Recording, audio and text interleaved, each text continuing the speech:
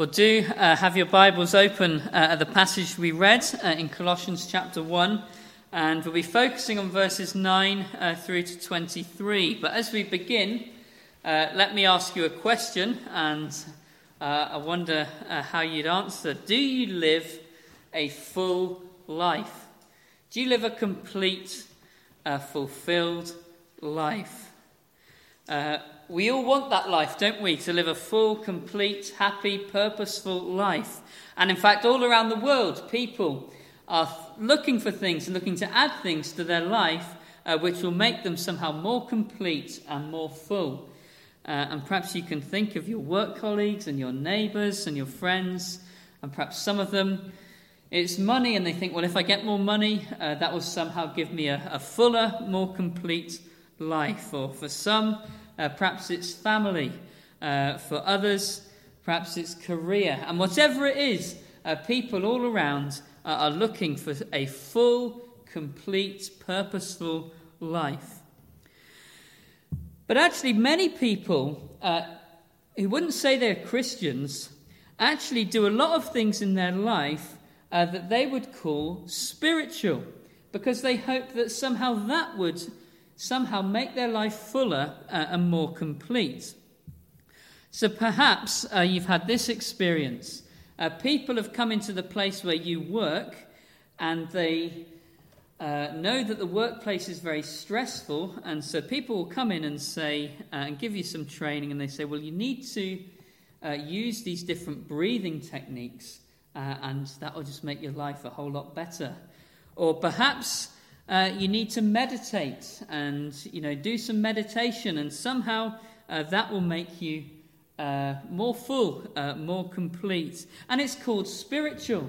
Or people might do yoga, and they say, well, somehow that's spiritual. Or others might say, well, I have a diet, and I follow this kind of diet and this way of eating, and it gives me more purpose. And perhaps they're called spiritual.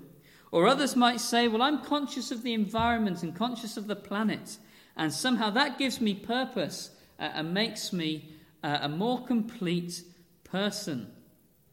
Novak Djokovic, the tennis player, very well known, won Wimbledon again this year.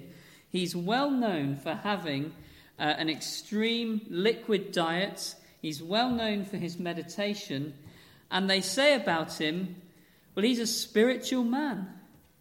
But there's no thought of God, no thought of the Lord Jesus Christ. And so people in the world, they somehow think this idea of, well, I need to be spiritual to be more complete. But often there's no thought of God. And actually everyone in the world around is looking for things to give them fulfillment and completeness. Well, notice how Paul prays for the Christians in Colossae, people that he's never met. Epaphras, in all likelihood, founded the church, and Paul, to our knowledge, hasn't been there. Paul prays for these Christians in Colossae in verses 9 to 11. And notice the language that he uses. He doesn't cease to pray for them, to ask in verse 9, that you may be filled with the knowledge of his will in all wisdom and spiritual understanding, that you may walk worthy of the Lord, fully pleasing him, being fruitful in every good work, increasing in the knowledge of God, strengthened with all might, according to his glorious power, for all patience and long-suffering with joy. Did you get the picture? Full, all, every, completeness. As Paul prays for these Christians in Colossae, what is his desire for them? He wants them to live a full, complete, fulfilled Christian life. And if you're a Christian, if you're a Christian believer, I wonder if you'd say that that is your experience, that you live a full, complete, satisfied Christian life.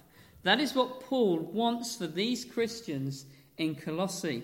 And actually, as you read the book, he's concerned that they will miss out on this life and they'll somehow not have fullness and completeness. And he wants them to have a full Christian life. So that's his prayer for the Christians in Colossae. And the Christians in Colossae were in danger of adding all kinds of things into their Christianity to try and get this full Christian life, but things that did not in reality give fullness. And so Paul writes to them and he says, well, what is it then that you need for a full Christian life? If you're a Christian, it should be something that you want. You want a full, complete, satisfied, joyful Christian experience. What is it that you need?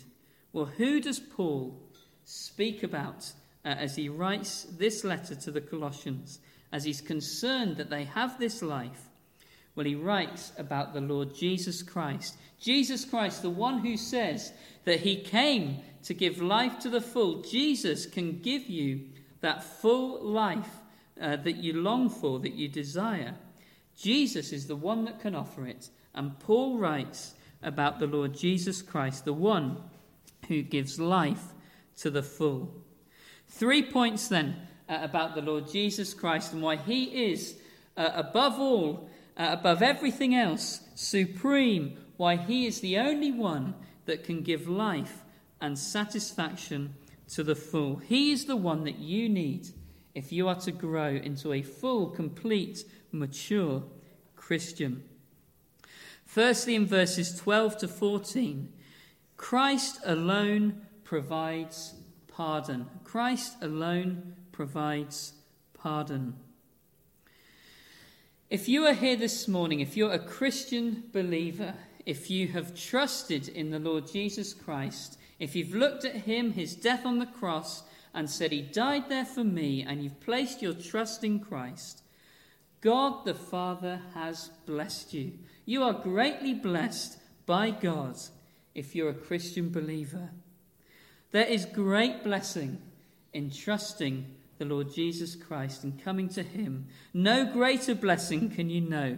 You've got God the Father who has blessed you. Verse 12, God has done some things for you. Giving thanks to the Father of the Lord Jesus Christ, giving thanks to the Father who has qualified us to be partakers of the inheritance of the saints in the light. God has qualified you, if you're a Christian, for an inheritance. Now, if a person from abroad wants to come and work in the UK, currently, the current rules state, well, they've got to get a number of points, and if they qualify, if they get enough points, they will qualify for a visa. And so currently you get a certain number of points if you know the language. You get a certain number of points if you've got a job offer. And if you've got enough points, you'll be qualified to have a visa and you'll be given a visa. Or think of an athlete wanting to go to the Olympics. If they meet the qualifying time, they will go and they will enter the Olympic Games. But when it comes to heaven, when it comes to that inheritance to come, when it comes to eternal life, a life of joy and happiness, no more pain, no more suffering, with the Lord Jesus Christ forever in heaven, it's not you who need to meet the qualification mark, but God qualifies you for an inheritance. There is no work for you to do to get to heaven. There's nothing that you can do to qualify yourself for heaven. God has qualified you for heaven. He is the one who has set his love on you. He is the one who sent his own Son, the Lord Jesus Christ, to die in your place on the cross. God has done everything necessary for you to go to heaven. He is the one who has qualified you for heaven. No work for you to do. But then as well, what else has God done? He has delivered us from the power of darkness and conveyed us into the kingdom of the Son of his love. Now, while you live in the United Kingdom, you are meant to follow the laws of this land. You're meant to obey the laws, and you might not like all of them, but the ones that you can obey that are in accordance with the Bible, you are meant to obey. But if you chose to go and live in France, and you decided, well, you're going to emigrate and move to France, you don't anymore have to obey the laws of the United Kingdom. You have to obey the laws of the French government. You have transferred, you've gone from one kingdom to another. Well, what has God done for you if you are a Christian? He has delivered us from the power of darkness. The kingdom that you were in, Satan ruled. The devil ruled. You walked according to the prince of the power of the air. You were under his authority, under his control. You couldn't do good in yourself. You couldn't muster up the strength to do good. You couldn't say no to sin. You lived according to the devil and to Satan. You were under his authority.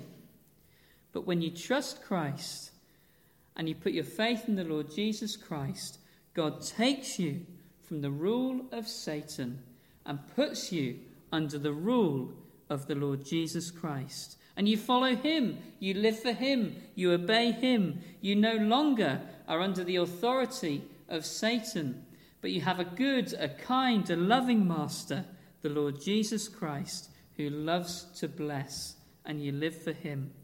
You've been transferred from one kingdom to another. God the Father has blessed you if you are a Christian believer. But notice that all the blessings come through the Lord Jesus Christ. They all come through the Lord Jesus Christ, in whom we have redemption through his blood, the forgiveness of sins. All your sin, all the wrong that you have done, it's like there's this great debt that you owe to God for your sin. There's this great debt that you can never pay. How can you pay the price that your sin deserves? There's this great debt that you owe to God because of your sin. But what has the Lord Jesus Christ done? He has redeemed you. He's freed you. He's bought you. He has paid that debt. 500 years ago, the Spanish went into the Inca Empire, and they captured the emperor of the Incas. I won't try and pronounce his name, but anyway, they captured him, and Guinness World Records estimates that the largest ransom fee ever to be paid was paid by this Inca emperor to set him free. And so the Inca emperor, he said to the Spanish, his captors, he said, look, I've got this huge room, and I'll fill it full of gold, and you can have all that gold in that room. And then I'll fill it again full of silver. And then I'll repeat it. I'll do it again full of silver. So he's going to fill this room once with gold, twice with silver. It's estimated in today's money to be worth about $1.5 billion. And so he paid all this gold and this silver to the Spanish for his release. Now, sadly, for that emperor, he paid all the money and the Spanish took all the money. But they didn't release him. All it managed to do was change the way that they executed him. Unsuccessful. $1.5 billion to free himself from the rule of the Spanish. And it was unsuccessful.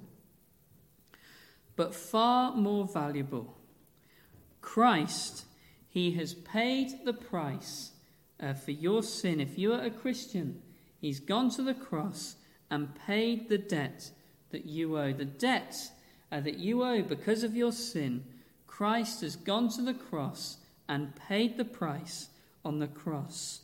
Money could never purchase your salvation. Nothing good that you can do, no good works, good deeds could purchase your salvation. Christ had to go to the cross. Nothing that this world offers can purchase your salvation. If you are to have eternal life, Christ had to go to the cross and he shed his own blood. We have redemption through his blood, the forgiveness of sins. You can be pardoned. You will be pardoned when you put your trust in the Lord Jesus Christ. He paid the price on the cross. Forgiveness of sin. So Christ alone provides pardon. Nothing else can forgive your sin. Nothing else can forgive my sin. Only Christ and his death on the cross. Christ alone provides pardon. But then Christ alone is preeminent. Christ alone is preeminent. He is the image of the invisible God, the firstborn over all creation. As you look at Christ, as you read of Christ in the Bible, you read of God himself. As you look at Christ, you see God. Jesus Christ is fully God, the second person of the Trinity, God the Son. Jesus Christ is no less God than the Father. Jesus Christ is fully God.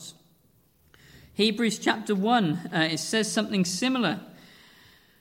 Talking about the Lord Jesus Christ, it says, who, being the brightness of his glory and the express image of his person. Jesus Christ, as you look at him, you see God himself. He is really, truly God. Now, recently, the Royal Mint made an announcement that they would be producing coins, and they'd be coming into circulation soon with the head of King Charles. And the Royal Mint, they produce these coins, and as they produce these coins, they are exact replicas of one another. And you get all kinds of counterfeit coins. I don't know how many are estimated to be in circulation, but they have a defect, a flaw, a fault in these coins. But as the Royal Mint produce the coins, there are no defects, no faults, no flaws in any of the coins that they produce. They're exact replicas of one another. And because they are exact replicas, they are real, genuine money. If you've got an exact replica, it's the real thing. It's genuine legal tender. As you look at Christ, he is the exact replica of God. He is the real God. He is the true and living God. Jesus Christ is fully God. He is not the first to be created, as some would teach, the firstborn over creation. A while ago, we had a handwritten letter with a stamp on. It came through our front door, and it's said, to the occupiers of the house, handwritten letter. It was from a Jehovah's Witness. They would teach that Christ is the first to be created. That is not what this passage is saying. As a firstborn son would inherit historically, as a firstborn son would inherit, so Christ inherits all of creation. He is the creator. Verse 16, for by him all things were created that are in heaven and that are on earth. Jesus Christ is the creator. Again in Hebrews, it says something very similar. That God has spoken in these last days to us by his Son, whom he has appointed heir of all things, through whom also he made the worlds. Christ is supreme. He's above all. He is the creator. Everything was made by Christ. Everything that you can see, everything that you can touch, everything that you can taste, smell, hear, created by the Lord Jesus Christ. All things created by him. Everything that is too small and too microscopic that you can't see it with your human eye, created by Christ. Everything that is too far away and you can't see it again, created by the Lord Jesus Christ.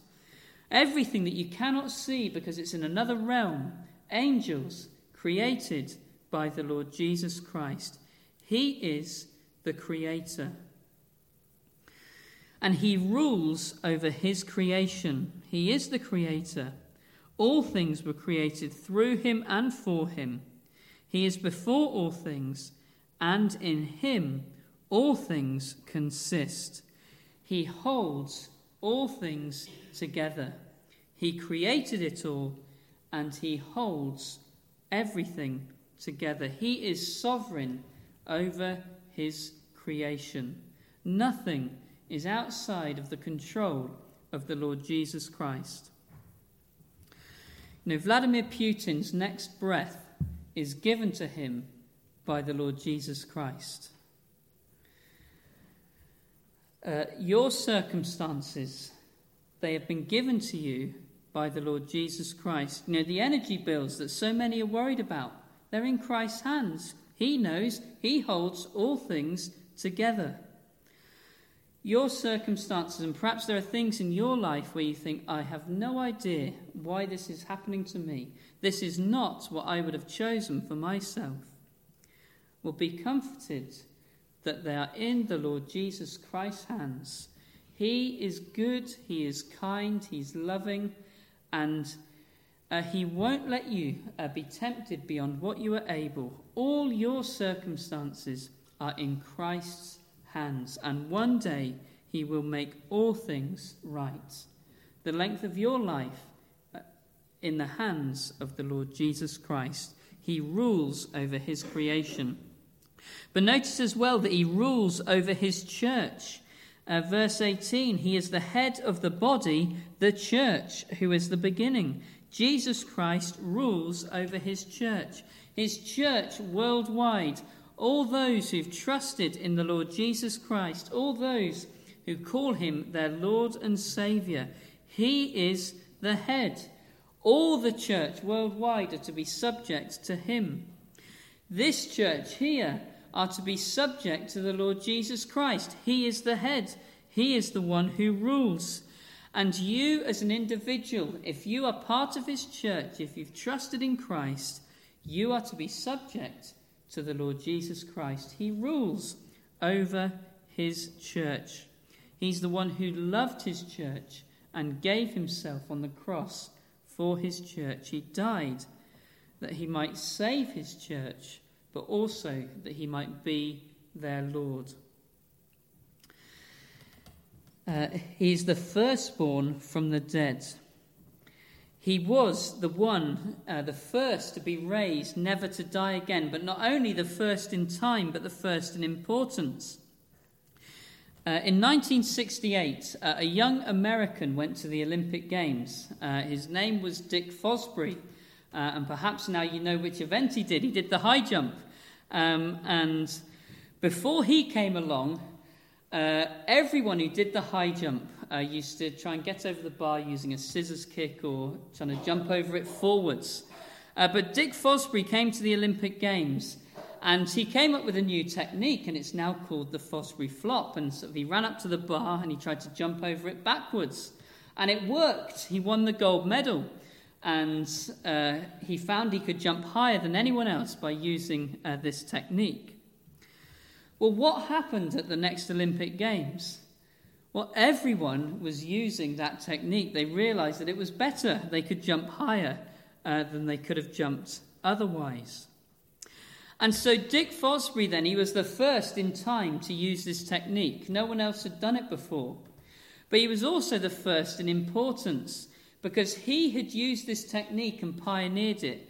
Everyone who's done the high jump ever since has followed him and used that technique. Well, Jesus Christ, and he's the firstborn from the dead.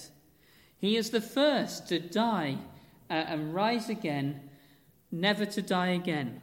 He was the first to rise, never to die again. But also he's the first in importance. As a Christian, you have great hope for the future. Because Christ has died and risen again, many will follow in his footsteps. All who've trusted in the Lord Jesus will follow. Even though you die, you will live again. You will rise again. First in importance, Christ has been raised, and you have great hope for the future. So Christ alone provides pardon. Christ alone is preeminent. He rules his creation. He rules over his church. But then Christ alone brings peace. Christ alone brings peace. Verse 19, for it pleased the Father that in him all the fullness should dwell, and by him to reconcile all things to himself by him, whether things on earth or things in heaven, having made peace through the blood of his cross. When Adam fell in the Garden of Eden, the pinnacle of God's creation, human beings, Adam and Eve, when they sinned in the Garden of Eden, it wasn't just human beings that were affected by the fall. All of God's creation was subjected to the curse. The pinnacle had fallen, and all of God's creation was subjected to the curse. All creation suffers. All creation longs to be released from the suffering and the bondage that it's under. And we see, don't we? We see disease, we see disasters, we see death. And it's not as God made it, and creation is crying out and longing to be released. Well, as the pinnacle, then, Adam falls, and all creation is subject to a curse. Christ, the second Adam, the one who never sinned, the one who was perfect, who didn't give in to the temptation of the devil, Christ, he succeeds where Adam fails. And as Christ succeeds and is sinless, and as Christ lives a perfect life, and as Christ goes to the cross, all creation is restored. He reconciles his creation, all things to himself. One day there will be a new heavens and a new earth. Why? Because Christ has succeeded where Adam failed, lived that perfect life, and made peace through the blood of his cross. So he reconciles his creation, but then he reconciles the church. He reconciles the church. Verse 21, and you who once were alienated and enemies in your mind by wicked works, yet now he has reconciled. My sin and your sin makes you an enemy of God. Now, many people in the world, and perhaps you like to think like this, or you say, well, I'm not like for God like some people are. I'm not as serious and as radical as some people are. I'm not as radical a Christian as some. But I'm not against God. I'm not Richard Dawkins. I'm not an atheist. And many people in the world like to see themselves as somehow neutral before God. Well, I'm not like you, like really serious, a really serious Christian, but I'm not against God. And many people will say that, those kind of things. But, you can't be Switzerland. You can't be neutral when it comes to God. Switzerland, who famously are neutral in wars, you cannot be neutral when it comes to God. By nature, you are an enemy of God. Your sin, my sin, makes me an enemy of God. So you are either an enemy of God, or something has been done to bring about peace between you and God. You can't be in the middle. You're either an enemy, or something has been done to bring about peace. Who is the only one to bring peace between human beings and God? Well, it's the Lord Jesus Christ. Yet now he, Christ, has reconciled in the body of his flesh through death. Here is God, the sovereign creator, Jesus Christ, taking on flesh, and as he dies, as his body is put on the cross, and as he suffers on the cross, there is peace between God and mankind. A number of years ago, I was able to visit some missionaries in Indonesia, and there are many tribes in the area. And one of the tribes, the Sawi tribe, had missionaries working amongst them for many years, and they went in the 50s or 60s. A Canadian family went in to share the gospel with this tribe that had never heard anything before. And as they're going in, they're getting to teach this tribe. They've taught them how to read and how to write and how to put their language down in writing. And they're starting to explain the gospel. And they've worked through the Old Testament and they've come to Christ. But as they come to the death of Christ and they're explaining to this tribe what Christ has done on the cross, the tribe saw Judas as the hero of the story. Because in that tribe, if you could take someone into your confidence and betray them, that was one of the greatest things that you could do in the culture. And so the missionaries were battling, thinking, well, how do we explain that Judas is not the hero of this story? Christ is the one that you should be looking at and seeking to follow. And as they were sort of explaining the gospel, a war broke out between two of the villages in the tribes. And it got quite serious, and bows and arrows were flying across, and people were starting to get injured. And the missionaries, with their young family, they were in the middle. And the missionaries said, well, look, if you're going to keep fighting, and thankfully no one was killed, but people were injured. So if you're going to keep fighting, we're just going to go back home, because it's not safe for us to keep our family here. And they said, look, you need to make peace, otherwise we're leaving.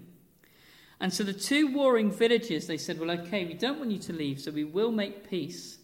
And so they did this ritual that they did in this tribe to bring about peace. And what happened was one village lined up on one side, and there was a big clearing in the middle, and the other village lined up on the other side, these two warring villages. And then the missionaries watched as a man from the first village took his newborn son and ran across the Great Divide and presented it to his enemy.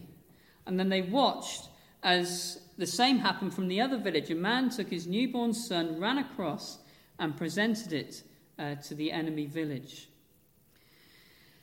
And as the missionaries asked, well, what was going on in that ritual? They said, well, as long as those sons that have been given to the enemy villages, as long as those two sons live, there'll be peace between these villages. And the worst thing that you could do in that tribe was to do anything to harm the peace child, as these children were called. And so as long as those sons lived, there was peace between those two villages. But a father had to give his son for there to be peace. And of course the missionaries had their illustration. They said, well, look, this is what God has done for you. God the Father has given his Son, the peace child. He's given Christ for you. He is the peace child. He is the one that brings about peace between you and God. And Christ didn't do it. Christ didn't bring about peace by living, but Christ brought about peace as he suffered and died on the cross. And they used that as an illustration, and they understood the gospel, and many in that tribe were saved. But God the Father has given his own Son, the Lord Jesus Christ, to die on the cross, to take on flesh, to die on the cross, so that you might have peace with God. By nature, you are enemies of God. But God has given his own Son that you might have peace with him. Christ alone brings peace through his death on the cross in the place of sinners. So how do you live a full Christian life? How do you live a complete, full, satisfying, joyful life? What does Paul say? Christ, in verse 22, will present you holy, blameless, above reproach in his sight. Christ is the one that will bring you to spiritual maturity, to spiritual completeness. Christ is the one that you need if you are to live a full, complete Christian life. If indeed you continue in the faith, grounded and steadfast, and are not moved away from the hope of the gospel which you heard. If you are to know life, if you're to know eternal life, you need to come to the Lord Jesus Christ and his death on the cross and trust him to have your sins forgiven. But if you are to know the full Christian life, if you are to know a complete Christian experience, don't move away from the gospel. Continue in the faith, grounded and steadfast, and are not moved away from the hope of the gospel. It's Christ you need. As a Christian, you have everything that you need to grow into maturity. A newborn baby, a healthy baby, has everything that they need to grow into a mature adult. Yes, they need to be fed, but all the parts are there. They have arms, they have legs, they have organs, they have teeth, even though you can't see them. They're all there, and they just need to feed to grow into a healthy adult. A newborn Christian, any Christian, you have all you need to grow into maturity, but you need to feed on the Lord Jesus Christ. Don't move away from the gospel. Each day pray and thank God for the Lord Jesus Christ. How much does Christ and his work on the cross feature in your devotions in the morning? How will you grow into spiritual maturity, completeness? It's by thinking on Christ and his work on the cross. Each day, read the Bible and read of Christ in all the scriptures and think on him. Be thankful for him. Worship him. He is far above all. He is preeminent. He is supreme. Read of him. Feed on him. You have Christ. What else do you need in your Christian life? He is the one who created this world. What else can you have other than the Lord Jesus Christ? Daily seek to get to know him better, feed on him, and grow up into full Christian maturity, a complete Christian experience as you feed on the Lord Jesus Christ, and don't move from the gospel.